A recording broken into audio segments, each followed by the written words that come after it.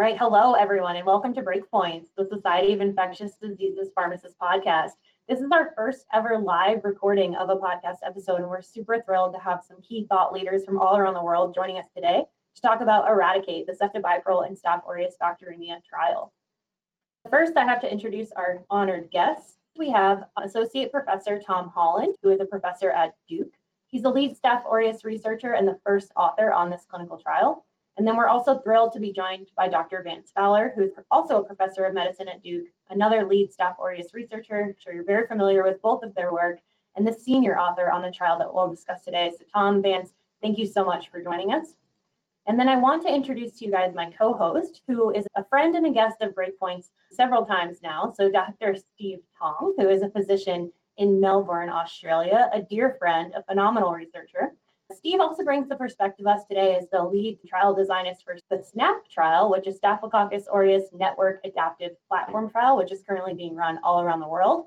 And he has a bit of a connection, I think, to Dr. Fowler and Dr. Holland in that he did a postdoc at Duke, which, Steve, I learned that today when I was Googling you, trying to write another bio for you. So that's neat. So Steve has spent some time at Duke in North Carolina, lovely, lovely part of the country. And you guys probably didn't know this. I'm going to embarrass Steve. He actually discovered and named 2 different species of staph, which is just fascinating. So Steve, I'm going to need you to tell us what those species are, because it just said 2 species and was kind of vague. And then if you want to lead us off with our discussion here today. Sure, very happy to. Thanks, Erin. Let me introduce you as well before I launch into that. So most of you will already know Erin as part of Breakpoints, who's an infectious diseases pharmacist at the University of Pittsburgh Medical Center, and she's the Director of Infectious Diseases Improvement and Clinical Research Innovation there, and a clinical assistant professor at the University of Pittsburgh School of Medicine. And Erin's been out to Australia as well, so I have had chances to meet in person and enjoy her company. So yes, I spent 6 months, I think, at Duke with Vance and Tom back in 2011, I think. So it's been a very long-term partnership with both Vance and Tom. It's been my privilege to become not just colleagues, but friends with them during that time. And Staphylococcus argenteus, the silver staph, and Staphylococcus schweizeri, which is mainly found in monkeys in Africa, actually, are the 2 species that we got to formally name. And again, that's back about 10 years ago now. So that's been somewhat in the distant past, and now moving on to clinical trials. That is very cool, and I can't believe that has never come up in all the times I've spoken with you about staph. So anyway, congratulations. Let's dive in today to Staph aureus. Okay, now I think we were going to direct this question, perhaps Tom and Vance, about what's the greatest need they see for new drugs for Staph aureus bacteremia, and really get at why this trial, perhaps. So Tom, do you want to have a go at answering this question? What's the greatest need for new drugs for Staph aureus bloodstream infections? Yeah, I think I would keep it fairly simple here and say that Staph aureus bacteremia still has pretty dismal outcomes, right? So with somewhere around 20 or 25% mortality in all comers at about 90 days, outcomes are still poor. They're poorer in MRSA than MSSA. So I would say the area of greatest need is an antibiotic that's efficacious against MRSA. Great, and we'll come to the actual paper. So Ceftobiprole for treatment of complicated Staphylococcus aureus bacteremia. This came out in the New England Journal of Medicine, October 12, 2023. And really, I think the first Staph aureus bacteremia study in the New England since 2006, if I remember correctly, which was the daptomycin registrational trial, which Vance led back then. So that's 17 years ago. So this is a big deal for us in infectious diseases. And thanks to Tom and Vance and all the members of their group who've conducted this study, because it's really important. And maybe a little bit more background just to the journal club idea, Erin. At my university and hospital, we invited Tom and Vance to come to our journal club. And what we do in our journal club was we spend a whole hour on one article. So it's not, 5 articles, quick run through of those. We go into depth. And that's what we did with Tom and Vance. And we thought it was such a great session that we had here in Melbourne that we should share it with the rest of the world. And hence we're here today. We often hear podcasts where a journal article is mentioned in a 30-second block. Top line results are presented, but we don't get to do the deep dive. And even at a conference presentation, so Tom presented this at, I think it was ECMID or ID Week, and you can only get 15 minutes right, and there's really little discussion or questions. You don't get a chance to hear the story behind the paper and the trial. So this is a chance for us to do that, go deep, and have the key people be able to ask the hard questions in the trial. I would just say too, we're so thrilled to have you guys, and I love this journey because we actually covered this on the podcast a couple of years ago as a late breaker, and then we covered it as a practice-changing trial. And then so to have you guys here today and really talk about the details and how we now, what's coming with this drug and the future of Staph aureus bacteremia is just really great. So thank you so much for being here. Because this drug has a fascinating history, and I think we're both interested in about like how this drug came to be studied and why the first RCT for Staph aureus bacteremia, and with it looking at a new agent since 2006. What's the deal here?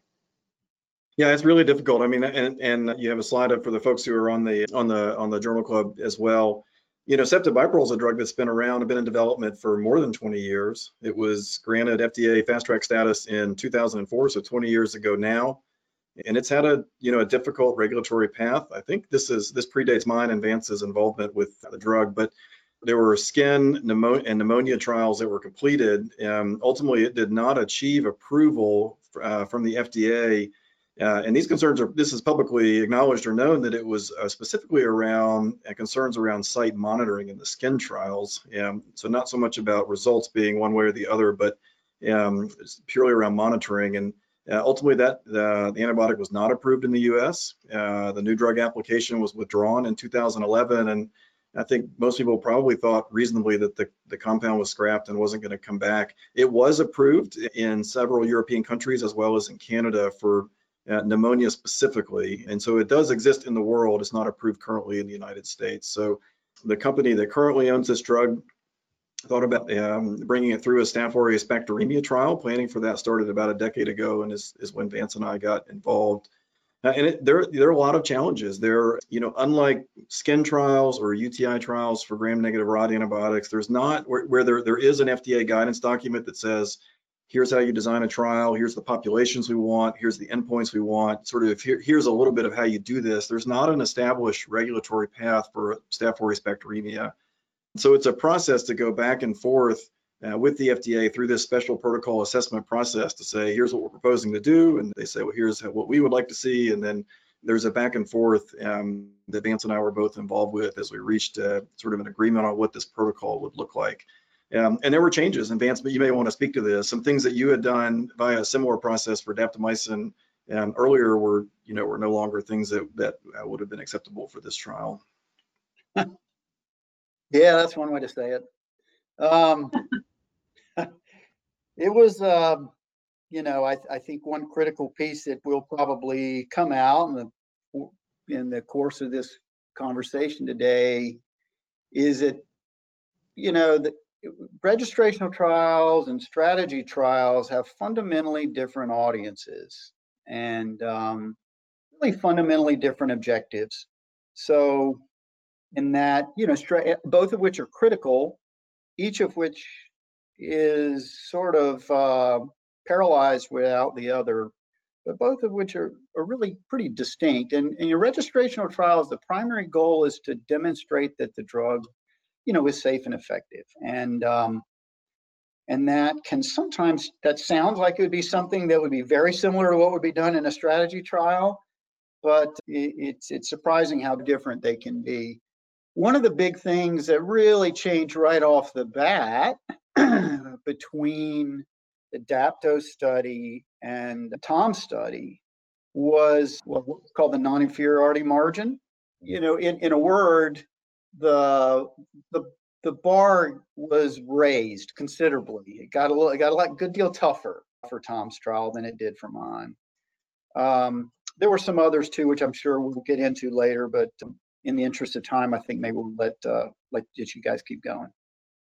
All right, thank you for that background. And in the spirit of, I think, then trial design, the challenges, and then walking through today, Steve, do you want to guide us through what we refer to as the consort framework, why this is a good framework to think about the trial elements, and how we're going to talk through our discussion today? Sure, thanks, Aaron. So one way I like reading the literature and these kind of trials is thinking about that consort framework, which is a pre-specified, agreed to, all the elements that you should report on when you write up a trial. So these go through things like what is the actual trial design, who are the participants, what are the interventions, what are the outcomes, and ask very specific questions about each of those things. And so any article that we read involving a randomized clinical trial, we should actually see each of these things reported and reported in an appropriate way. So I find it quite a useful framework to go through to say, hey, look, is this article that Tom and Vance have written, have they actually satisfied the requirements for appropriate reporting of a clinical trial? And for those who can't see the screen right now, so those elements that we're going to walk through today are the trial design, the participants of the study, what interventions were allocated, and then subsequent outcomes, how they calculated sample size, and to Vance's point of determining that non-inferiority margin, how that was done, how participants are ultimately randomized, and how the study's implemented, and then what blinding is put into place for ensuring that the trial is done properly. So to talk high level about trial design, and then I want to hear from the experts here. So this was a phase 3 double-blind, double-dummy, randomized, non-inferiority trial that was done at 60 sites in 17 countries from August of 2018 through March of 2022. So I guess my first question for you guys right off the bat is, what's it like doing a global trial? I mean, we have participants listening right now from all over the world, same as those who are going to listen to the podcast.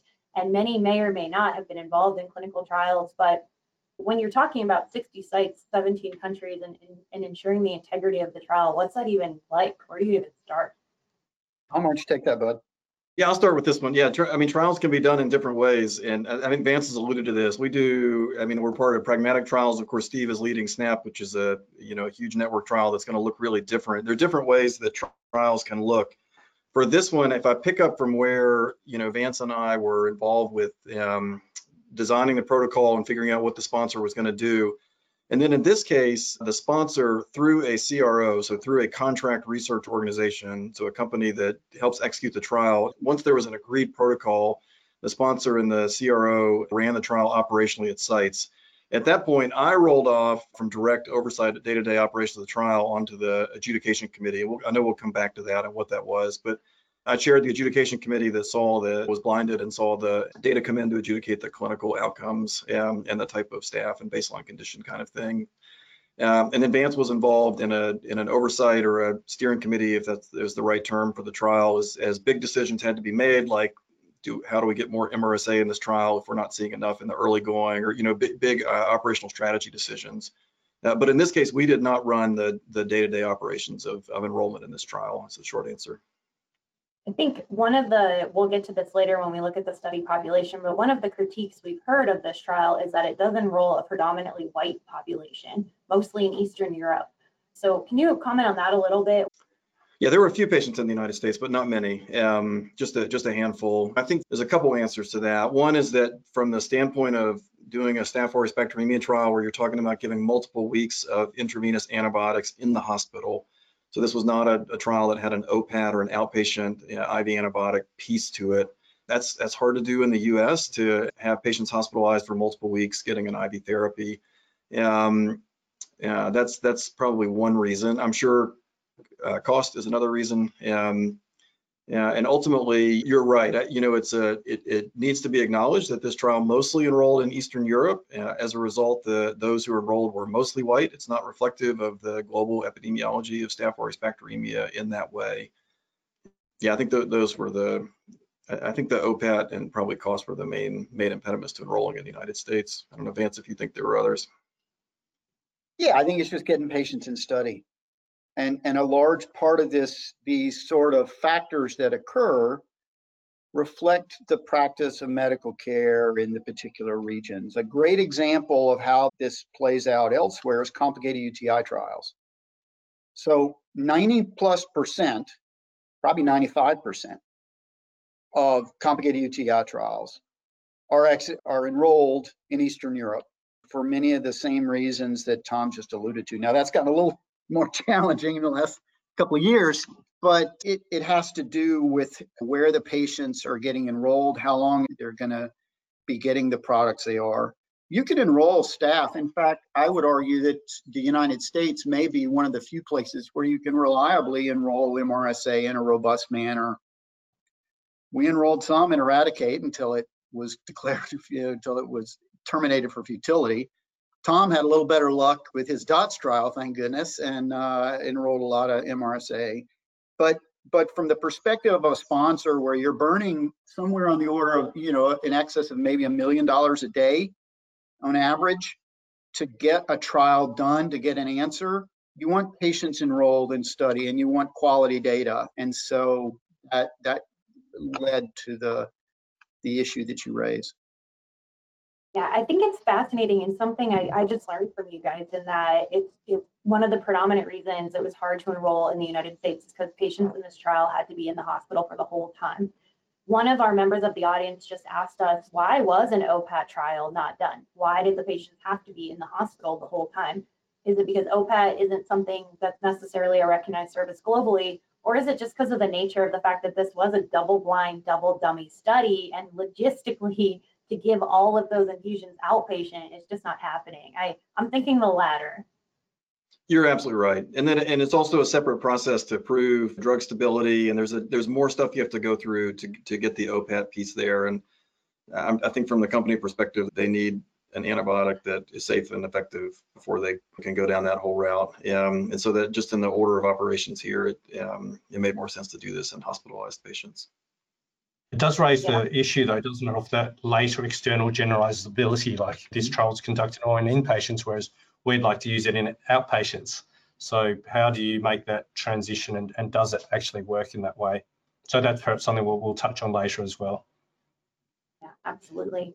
And speaking of the company, because it's we need companies to invest in antibiotic research, right? And we need companies to want to bring drugs to market. So in any kind of trial like this, looking at a brand new drug, there's going to be company involvement. I think that's something that's important because often we look at these trials and we may critique, the sponsor had some role in the study, but I think we need to be honest with ourselves that you can't bring a new drug to market without someone sponsoring it. And so what we're showing on the slide here now is the role of Basilea Pharmaceutica International in this trial. And so a couple things here. I think Steve has a question about medical writers that we'll come back to. But before we get there, I want to talk about the data collection, analysis, and interpretation, right? So it says in this study that members of the company were involved in data collection, analysis, and interpretation. And like I was saying, as a general clinician reading this paper, I can be real quick to Monday morning quarterback, right? And be like, oh man, that must be terrible if the company looked at the data. But my sense is that's not true. My sense is that there's actually quite a bit of integrity here and that Tom, you pretty much absolutely wrote every word of this paper. So can you comment a little bit about how studies are involved with data management and should we immediately write this off in that setting or understand why they're involved? Yeah, I mean, you're absolutely right. This is a company-sponsored trial, and so that deserves a close look, or skepticism or thoughtfulness about it. And you're right. Advance has already referenced the trial that we just completed with dalbavancin for completion of therapy for Staph aureus bacteremia. It's a great pragmatic trial. It only can exist because somebody developed dalbavancin, and it exists, right? Steve you can only study ertapenem combination therapy for MSSA because somebody developed ertapenem. So that it's a different beast. Someone has to bring these new antibiotics to market or to FDA or to regulatory approval.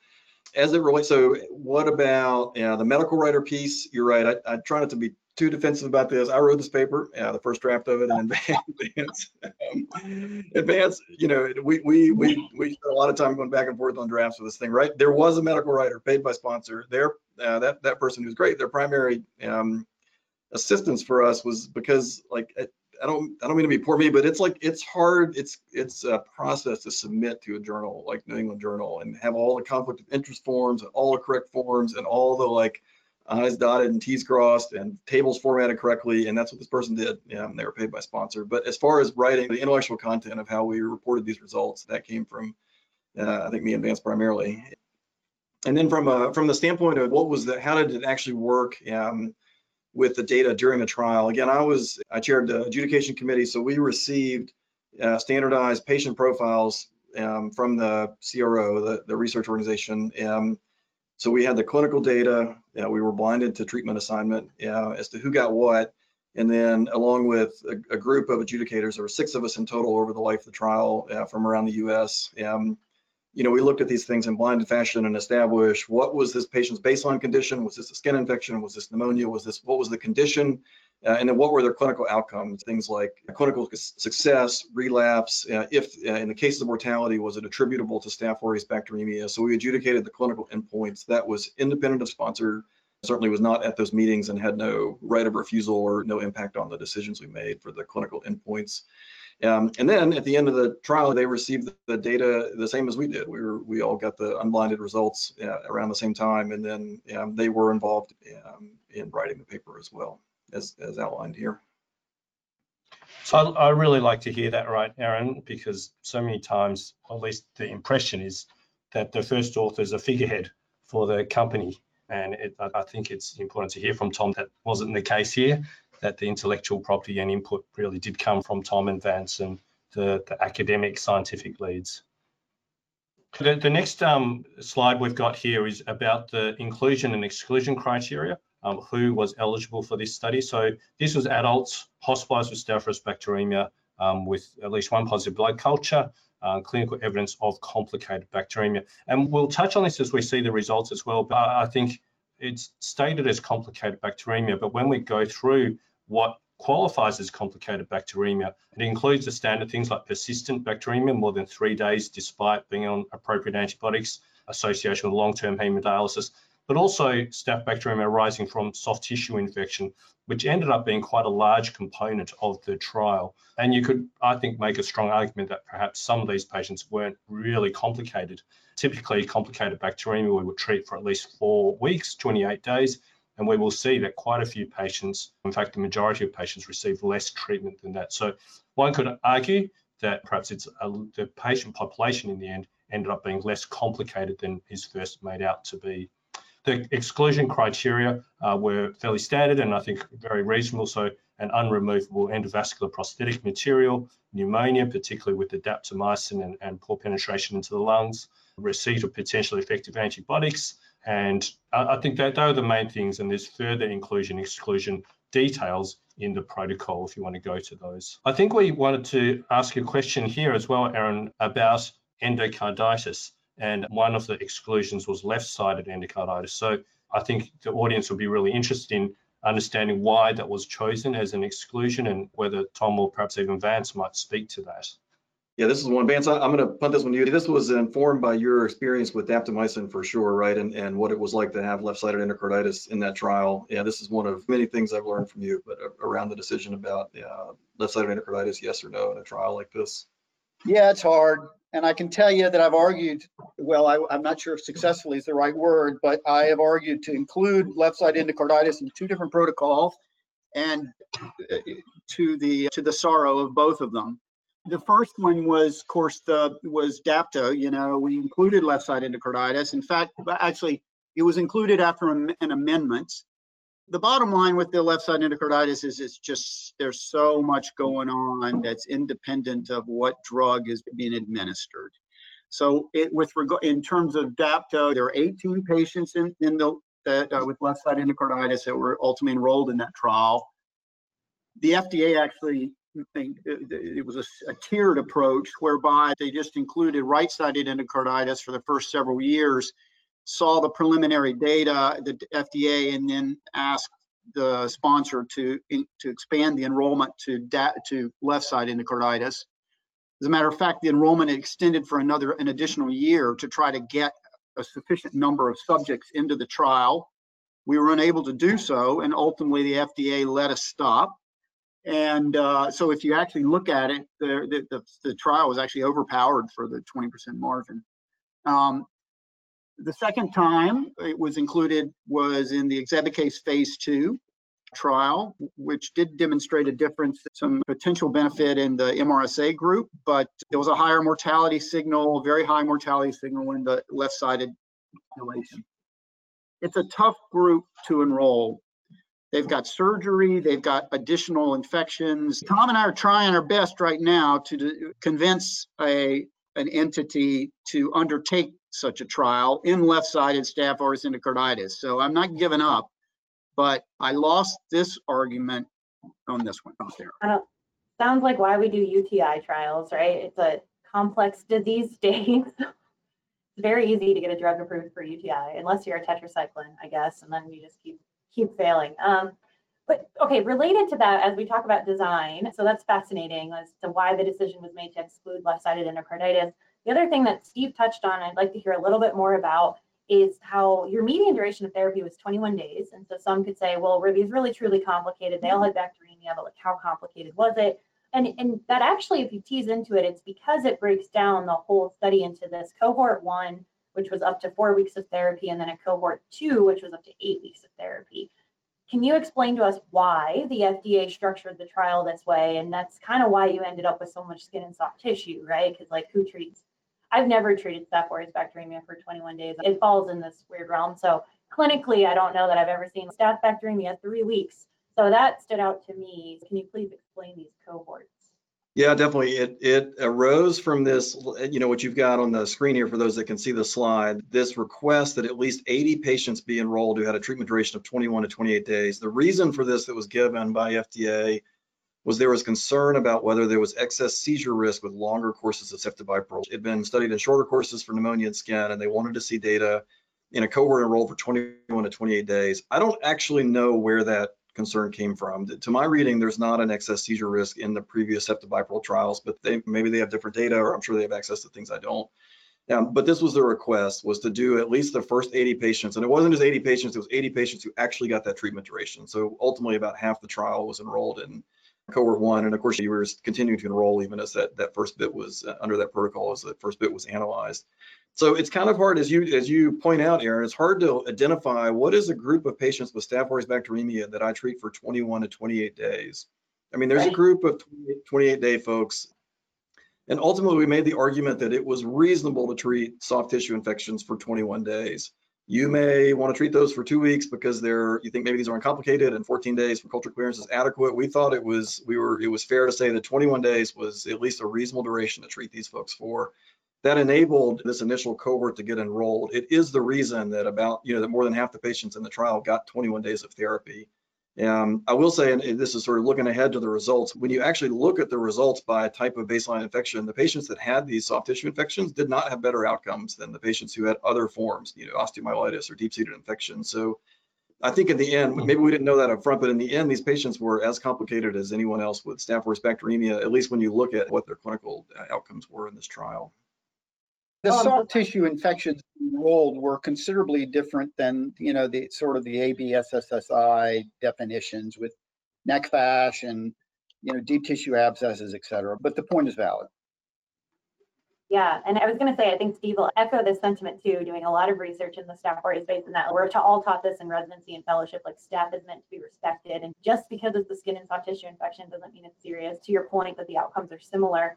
It's like, so there have been some trials in the Staph aureus space in the last decade or so, which is awesome. No, this is only the first RCT since 2006 looking at a new drug, but we've had several trials. We mentioned Sabato came out, was an ECPID late breaker either last year or the year prior. And I remember when they announced that trial, we were like, yeah, you can use orals for uncomplicated staph. We also learned there's almost no uncomplicated staph bacteremia. I think they screened 5,000 patients to find 200 in that study. So a rare occurrence when you can truly do 2 weeks and uncomplicated therapy, but good to know if that patient comes up.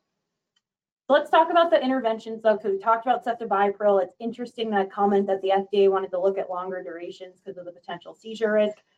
From my pharmacist hat, I don't necessarily know why ceftobiprole would be more prone to cause seizures than any other beta-lactam, other than maybe say high-dose imipenem. So that was interesting to me. I don't know where they got that either, where that came from. I haven't seen anything in up to molecule development of ceftobiprole that would suggest that, but at least now we know that those safety data exist.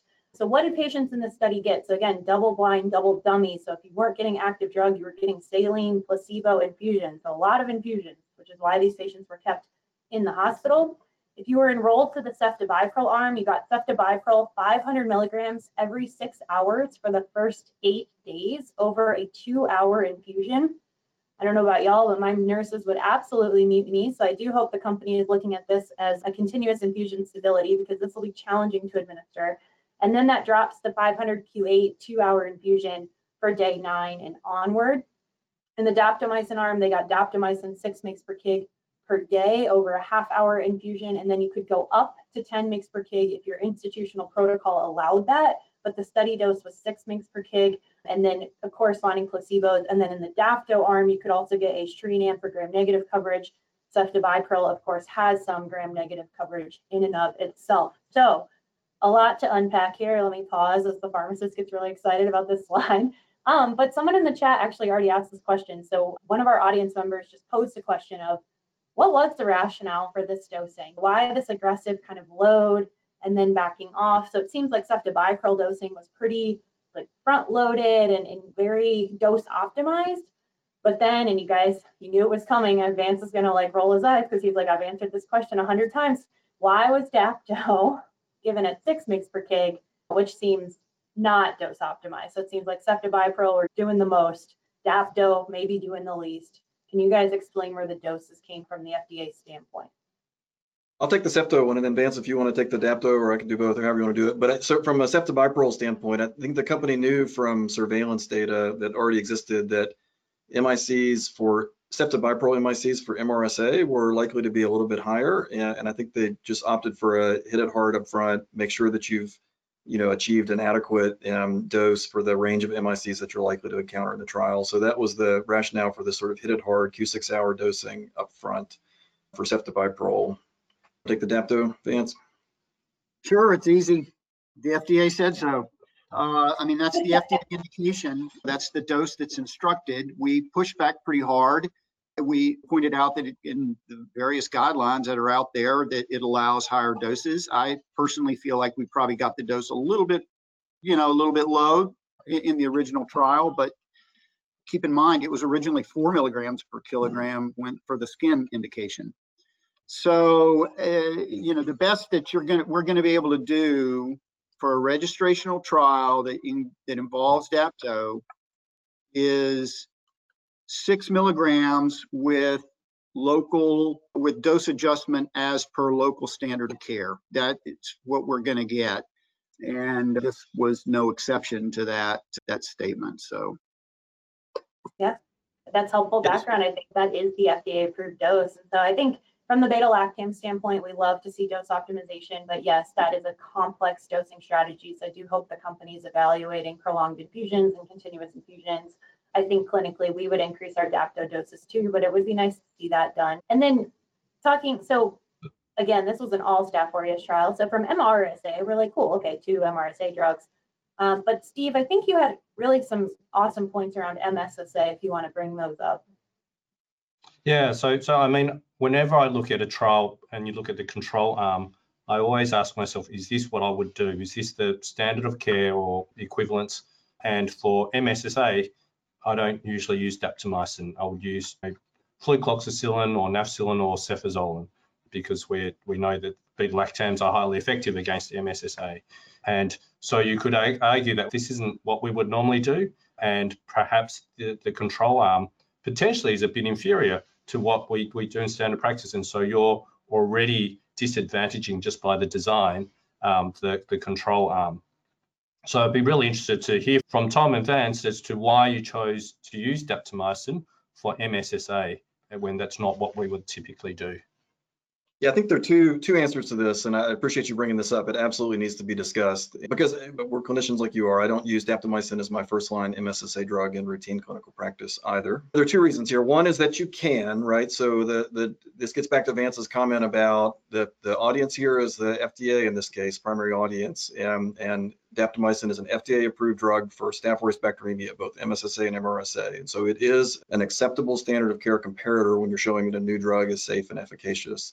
That's sort of dodging the question a little bit. The second thing that using daptomycin did is it really unlocked the ability or the option to have a double-blind trial, right? So the initial daptomycin trial was open label. Dapto was compared to Vanc or for MRSA or a beta-lactam for MSSA, each in combination with gentamicin, but you could have multiple comparators depending on susceptibility in open label fashion. Aaron has already spoken about how many infusions there already are in this trial. You would not have a double-blind trial with multiple different comparators, nor would it be practical in places enrolling in countries that didn't necessarily have rapid diagnostics and might not know if it's MRSA or MSSA at the time of enrollment. So I think fundamentally in this trial design, the choice was between open label ceftobiprole against a range of comparators or a double-blind trial against daptomycin. And there are pluses and minuses to both those designs. I think the company made the right choice on this. And I think it's a stronger trial for having the blinded design. And that especially, it may not be immediately obvious, but the other thing that unlocks for this trial is that you can do, when you're evaluating a patient with Staph aureus bacteremia, you're trying to get that CAT scan and get that echo and sort of figure out where is the staph that's showing up in their bloodstream, where is it coming from? And if you don't have all that information at the time of randomization, you still, as long as you're blinded, you can have this post-randomization window where you say, okay, the test that we do in the next few days, the adjudication committee can look at that and say, what was the baseline condition? Was this, vegetation on the right, on the tricuspid valve present at baseline 2 days ago when they were enrolled, or was this a post-randomization failure? But you can't really do that as well in an open label trial because you may be influenced by what testing is done or post-randomization events, knowing what arm they're in.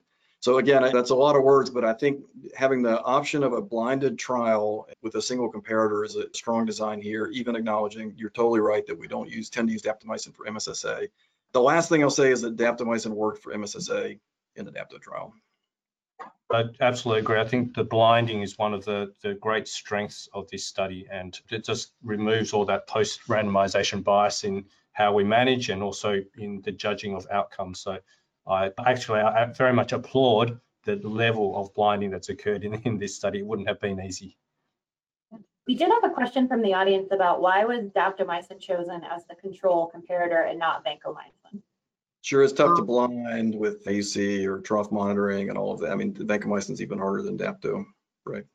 That was going to be my sense, is that vanco would be a logistical nightmare in terms of blinding and having to do any kind of monitoring. So moving on then to the outcomes. Steve, do you want to lead us through this part of the discussion? Yeah, so the outcomes that we were looking at here, the primary efficacy outcome was overall treatment success at 70 days after randomization. And that was defined by a number of things as survival, symptom improvement, clearance of the Staph aureus from the bloodstream, and the absence of new Staph aureus bacteremia or related complications, and no use of other potentially effective antibiotics. So I think a pretty robust, reasonably standard kind of definition, a little bit vague in some ways in how it's described here, but if you go to the protocol and the appendix, there's a full page that outlines exactly the definitions for each of those things. So I thought that was helpful if you want to go to the appendix. And then there's secondary efficacy outcomes, including death from any cause, microbiologic eradication, overall treatment success in the per protocol as opposed to the intention to treat population, and a number of other things as well. So I don't think there's anything particularly controversial about these outcomes, Erin. No, they seemed reasonable to me. Did you guys have any heated discussions on picking outcomes, or were those mostly dictated by regulatory bodies as well? There was one point that may be worth raising, and that is when you assess the outcome. So that was an interesting change from DAPTO to this one. So the DAPTO trial would essentially establish test of cure starting from the last day of antibiotics. So if your last day that you got antibiotics, you counted 42 days out from there. The current trial, as you pointed out, was 70 days from time of randomization. So the argument being that it was a more generalizable or more appropriate comparison if you can pre-specify your time of assessment from a fixed point in the evaluation, that being the randomization point. So that's one big difference between the two trials. I'll stop there. Awesome. Thanks for that background. So then I think moving into the statistical analysis, we didn't want to get into this in too much detail in the interest of time. The long story short is the stats here were very sound and pretty straightforward. But we did talk at the beginning about setting that non-inferiority margin at 15%.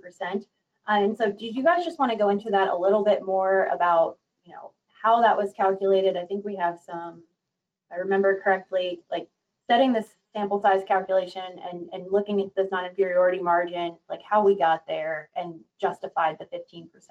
Yeah, I'll say a couple of things. And it was clear that the FDA was interested in this being tighter than the 20% margin, which was used for daptomycin. In part, you end up making a comparison to historical data in untreated mortality in Staph aureus bacteremia. Of course, we don't have any untreated patients now. You have to go back to the pre-penicillin era and the Skinner et al. Data from the 1940s or 1930s, where almost everyone with Staph aureus bacteremia unfortunately died of the disease, to understand what the untreated mortality is. And then we know with contemporary data what we expect mortality to look like. And then you ultimately make a clinical argument that it's reasonable to have a antibiotic that's within X% of what we would expect the standard of care to provide. So, yeah, I don't know. Ultimately, you make we made a fair number of justifications which were considered acceptable to the FDA. And Right. I think, again, kudos to Tom and Vance. It's as good a justification as I've seen for a non-inferiority margin. So it's worth going again to the protocol if you're interested and reading. There's like about 3 pages right in the protocol to justify that decision. Yeah, that was pretty good, actually. Thank you for saying that, Steve. I'm pretty proud how we did that, actually. I was going to say, Steve, how much of that informed decisions made around SNAP? I don't think we went to such great efforts, actually, Aaron, for SNAP. It's a whole another conversation, but we kind of were able to tune some of the margins based on pre-trial simulations. We can discuss that some other time. Yeah, absolutely. Okay, so let's talk about the patients in this trial and what happened to them, right? Let's get to the punchline. So 390 patients were ultimately included in the intention to treat population. There's 192 randomized to receive ceftobiprole, 198 randomized to receive daptomycin. After you look at people who never received the drug or people dropouts, things like that, we ended up with 189 patients in the modified intention to treat population in the ceftobiprole arm and 198 patients in the daptomycin arm. Looking at baseline characteristics, they're pretty standard of what you'd expect of patients that have Staph aureus bacteremia. We talked earlier about the geographic enrollment. Almost all of these patients were enrolled in Europe. And when you dig into the supplement, you look at really enrolled in Eastern Europe. Any comments here, guys, about anything with these baseline characteristics? I think moving on to the next slide, for those who can see the slides, when we look at the risk factors for Staph aureus bacteremia or having infective endocarditis, and then what category of complicated Staph aureus bacteremia they fall into, that's where we see these skin and soft tissue infections. But the authors do take the time to point out, and we really, really appreciate it, that in the skin and soft tissue infection category, there were 70 patients, and they had quite a wide range of infections. So it's not your bread and butter, easy skin and soft tissue infections. They were indeed quite complicated. And like we talked about earlier, their outcomes were similar to other patients. The one thing that does stand out when we look at these baseline characteristics is the relatively low rate of MRSA. So about 24%, give or take, looking at the different groups. So Vance, Tom, any comments on why this is the case and what we can read from the fact that it was about a quarter of the patients that had MRSA? Yeah, I'd love for Vance to talk about the sort of mid-trial decision, but that had to be made. But ultimately, you're enrolling in countries where you're hoping to get a good representation of MRSA. In the event, MRSA rates were a little bit lower as the trial was accruing patients than anybody wanted or was expected. And so it's a really hard decision to cap enrollment at sites that are mostly enrolling in MSSA or stop enrolling in countries that are mostly MSSA and prioritize enrollment for sites that have more MRSA, because it's an expensive beast, and every day you're keeping this trial open. And if you're intentionally slowing it down in order to try to change your baseline characteristics in some way, that's a really momentous decision. But that was done. I think that was done in order to try to enrich this trial for MRSA. Ultimately, we have a few more MRSA patients in this trial than were in the DAPTO trial. But you're absolutely right that as is here, it's about a quarter of the patients ultimately were enrolled with MRSA. I don't have much to add to that. I think Tom's right. It's a hard decision. It's a judgment call. And, as with many things, you're not totally sure that it's the right call, but it's probably the necessary call.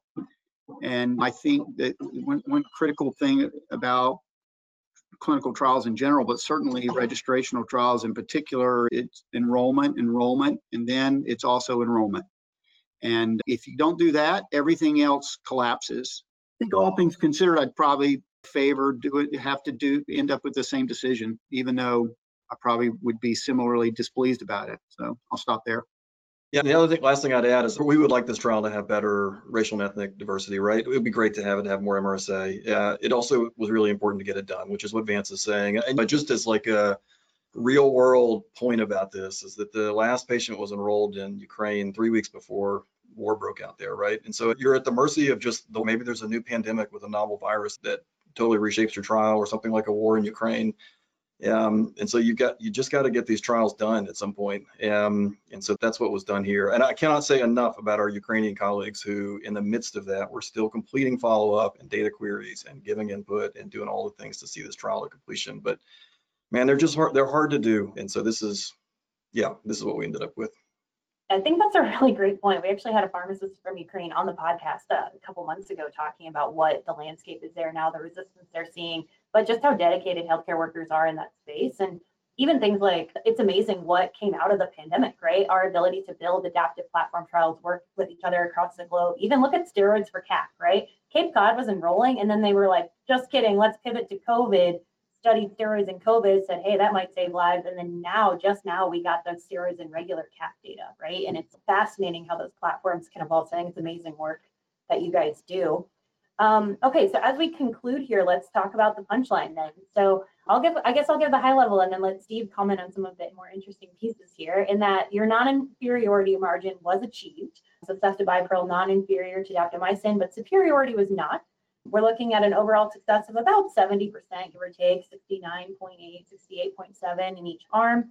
You break down reasons for failure, which were quite similar, and death similar but low, right? So a mortality rate of about 9%, which is a little lower than I think we think of with Staph aureus bacteremia, but clinical trial patients, as we've discussed, are not real world patients, right? You have to be able to get into the trial, and they're maybe a little less complicated than other patients, but which may explain that relatively lower mortality rate, but still equal amongst groups.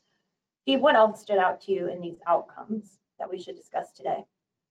Not a lot else, Aaron. I think you picked up on all the major points. I think it does reflect that it's a little less complicated than probably was initially anticipated. 9% versus, I think Tom quoted 20-25% mortality rate in the real world for Staph bacteremia. So I think that's something to keep in mind. And the overall treatment success, I think it was significantly higher than what was seen in the DAPTO trial, right, Vance? And that was partly how you presumably defined treatment success was slightly different in the two trials as well. I do want to spend some time on my favorite outcome, me being the pharmacist again, in looking at, I feel like the devil's always in the details. And I know we're talking about 4 patients here, but bear with me. I think the data on looking at resistance development was fascinating, and so you had all isolates tested at their initial lab, but then all isolates were sent to a centralized lab where then genotypic background was done, and we were able to see whether patients were truly reinfected with the same Staph aureus, or whether patients had a relapse, meaning they had an infection with a strain of Staph aureus and then had that same staph infect them later, or if they were reinfected with new staph by any means of that, how that could be introduced. And in the ceftobiprole arm, all patients had reinfection, meaning new strains, but in daptomycin, there were some relapses. There was also some resistance development in daptomycin, but none in the ceftobiprole. And again, I know we're talking extremely small numbers, but to me, this is intriguing. I think we've seen anecdotally and in the literature this resistance development on dapto, which may be of concern, particularly as daptomycin has gone off patent. It's very cost effective to use now. We already talked about it's less of a pain in the butt to monitor than vancomycin. So people want to use daptomycin for Staph aureus bacteremia, especially now that it's an affordable option. But vanco's really held up for quite some time, and we're starting to see dapto resistance. So did you guys think this was interesting? What did you guys talk about when you saw these results? What does this mean moving forward? Yeah, we expected this. I mean, advanced, how does this compare to what you saw in the original dapto trial? Well, the absolute numbers are lower. In this trial, I think there were 5 or 7, something like that, if memory serves. It was 5% of the overall of the dapto, 11% of the dapto arm, 5% of the overall trial. So the numbers were lower. Maybe that's because the soft tissue source has been mentioned, and because as we all know on this podcast and journal club, you know, the place you really worry about dapto resistance is where you need it the most. And that is these folks who are having ongoing persistent infection without source control. They're doing bad on vanc. And so that's the tricky bit. It was a little better than the dapto trial, but still probably higher than we'd like. Something we'll continue to keep an eye on. Other things we keep an eye on are the other adverse events. So this is the very important part of any study. Looking at this study overall, adverse events, any adverse event and any serious adverse event were similar between arms. In the ceftobiprole arm, we did see a lot more gastrointestinal disorders, mostly nausea, vomiting. We did have 3 seizures occur in the ceftobiprole arm, but only 1 was attributable to the antibiotic. 2 occurred in the daptomycin arm. None were attributable to the antibiotic. So that was, of course, a significant concern, but didn't seem to really pan out. And then we did see about 1% of eosinophilic pneumonia in dapto, which we know can happen. I actually had a patient today with dapto eosinophilic pneumonia. So this comes up in clinical practice. I think something people may forget can happen. Then they end up on all these other antibiotics for pneumonia, and really it's a drug ADR. So it's just always interesting to see that play. Anything from the investigator standpoint with ADRs that, or were these pretty much what we anticipated? Yeah, I think you get the important stuff. This drug causes some nausea. That's known and will be seen if it's used in clinical practice. The seizure thing didn't pan out as an event of something of concern, even with these longer courses. So this was, I think, pretty much the expected or hoped for safety profile. Mm-hmm. All right, well, Steve, do you want to bring us home here, highlighting the strengths, maybe some discussions on limitations, and then really the punchline is, so what's next? Sure. So really, just very quickly, the overall strengths of the large trial, really well conducted, very robust, high quality, and the blinding certainly adds an additional element to that robustness. So I think, congratulations to all the investigators and the company, the sponsor, for conducting an excellent trial, of which the results I think we can be very confident in. And then if we move to the limitations, we've mentioned them before. I think, is this the issues with the control, a beta-lactam using daptomycin rather than a beta-lactam, the fact that the patient population was probably a little less complicated than we might decide to use this drug for, so largely skin and soft tissue infections, the fact that MRSA only made up 25%, and that's really I think the target that we might use this drug for, and that daptomycin was in fact dosed at the lower end. And when we looked at the data itself, the vast majority of patients did get that 6 milligrams per kilogram, despite having that range being allowed in the protocol. And then the questions arise of, well, what does this then mean? What does this mean is this actually the drug that we need? Where does ceftobiprole go from here? As we've mentioned, having the dosing regimen that was used, the 6-hourly dosing for 2-hour infusions for the first 8 days, and even after that 8-hourly, but with the 2-hour infusion, that's not going to really fly in the real world, I don't think. So where do we go from here? Where does the FDA go from here with this as well? And finally, one of the issues was, what does this mean for ceftaroline? There's much less data for ceftaroline. I know that it is used. Does this mean we should shift from using ceftaroline to ceftobiprole? So they're questions that perhaps it'd be good to have Tom and Vance's input into those. Vance, why don't you take the first one? Is this the drug that we need? I think it's a drug we need. And I think it probably could be a drug that we need a lot. I think that, for one thing, the continuous infusion, I think Aaron brought out 100% right. And my understanding is that those data have been generated and are encouraging. So I suspect that would be reassuring, particularly in the US, where most of the drug administration is in an outpatient basis anyway. So it's a continuous infusion daily, once daily type thing. So yeah, I think it is a drug that we need. I think one of the questions is, where are we using ceftaroline today? It's primarily IV, it's primarily in hospital, and I as sort of as an adjunct to dapto. What I would like to see, the question I think about, what does this mean for ceftaroline? Well, what you're going to end up with, to my view, I think the P&T committees are largely going to have an answer to that one, because you're going to have a drug that's got I'm going to be a little bit biased here, but you've got with excellent data, that Tom's trial that has provided data to the level of rigor of a registrational trial. And then you got ceftaroline, where you've got a bunch of retrospective case reports and collections over the last 10 or 12 years. And by the way, I tried my best to get them to do the right trial back in the day with Cerexa and then with Forest and whoever's got it now, I don't even know. And so which one are you going to pick? Or rather, which one is the P&T committee going to pick? I think I know the answer, at least as far as I'm concerned. Tom, what do you think, bud? Yeah, I think that's right. We're not embarrassed for choice for effective drugs for MRSA bacteremia or Staph aureus bacteremia. The idea that we could have another one that has high quality data behind it is all for the good, right? So I think that's point one. I agree. I think it's primarily going to get used for MRSA, right? It'd be hard to make an argument that you should use this over cefazolin or your anti-staphylococcal beta-lactam for MSSA. So for MRSA, potentially as initial therapy in patients where vancomycin or daptomycin are problematic. I agree with Vance. I think it probably should take the market from ceftaroline as far in salvage or in combination therapy, just because we have a good safety and efficacy database that we don't have for ceftaroline. Some of that will depend on cost, right? I don't know what this is going to cost if it gets approved. It's not approved yet. And that leads into the where does ceftobiprole go from here question. I think from a regulatory standpoint, the FDA accepted the new drug application in October. That put them on a 6-month clock to make a decision.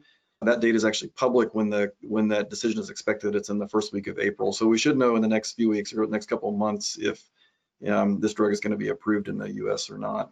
And I think all of us can talk about, including Aaron and Steve, about what else we need to do for Staph aureus bacteremia. It's a mix of registrational trials like this one, trying to get new antibiotics, and then pragmatic trials. We're doing trials with existing antibiotics to try to figure out the right strategies, not just with antibiotics, but with diagnostic imaging and things like PET-CT and TEE. There's tons of different questions. The number of questions in staph bacteremia sort of outstrip our ability to answer them. Yeah, and I would say you guys, Steve, so many people are doing such excellent work in this space to try to find answers. I think something I heard a couple of years ago really resonated with me. And looking at Vanco as a standard of care and people comparing it and saying, if it's no better, why should we spend money? Why should we try novel immunotherapies and all the things you guys are looking at? And people are like, well, standard of care is pretty bad.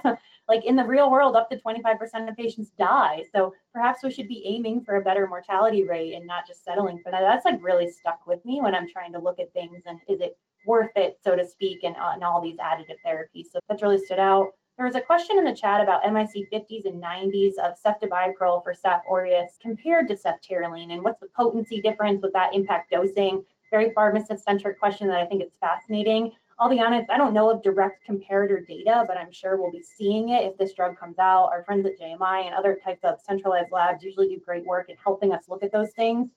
The MICs of ceftobiprole to MRSA in this trial were between 0.5 and 2, which the UCAST breakpoint is indeed 2, and then they were lower for MSSA, so 0.12 to 1, and so a little bit more potent for MSSA, but you're talking a dilution. Not sure if that matters, but overall, everything was susceptible to ceftobiprole in this trial. So that's an important ending note, I think. And with that, thank you for listening to Breakpoints, the Society of Infectious Diseases Pharmacist podcast. I have been your host, Erin McCreary, with my awesome co-host, Dr. Steve Tong. Our featured speakers are Drs. Tom Holland and Vance Fowler. Breakpoints was created by Julianne Justo, Erin McCreary, and Jason Pogue. This episode was produced by Megan Klatt and Jeanette Bouchard. It was edited by Michael Cassius and peer-reviewed by Justin Jackson and Edwin Kaczynski. Our production team includes Ashley Shelby, Justin Moore, and Mary Hutton. The executive producer of Breakpoints is myself, Erin McCreary. Our theme song was recorded by SIDP member Steve Smoke, and you can subscribe to Breakpoints on Apple Podcasts, Spotify, or wherever you get your podcasts. Thanks for listening and helping SIDP achieve our vision of safe and effective antimicrobials for now and the future.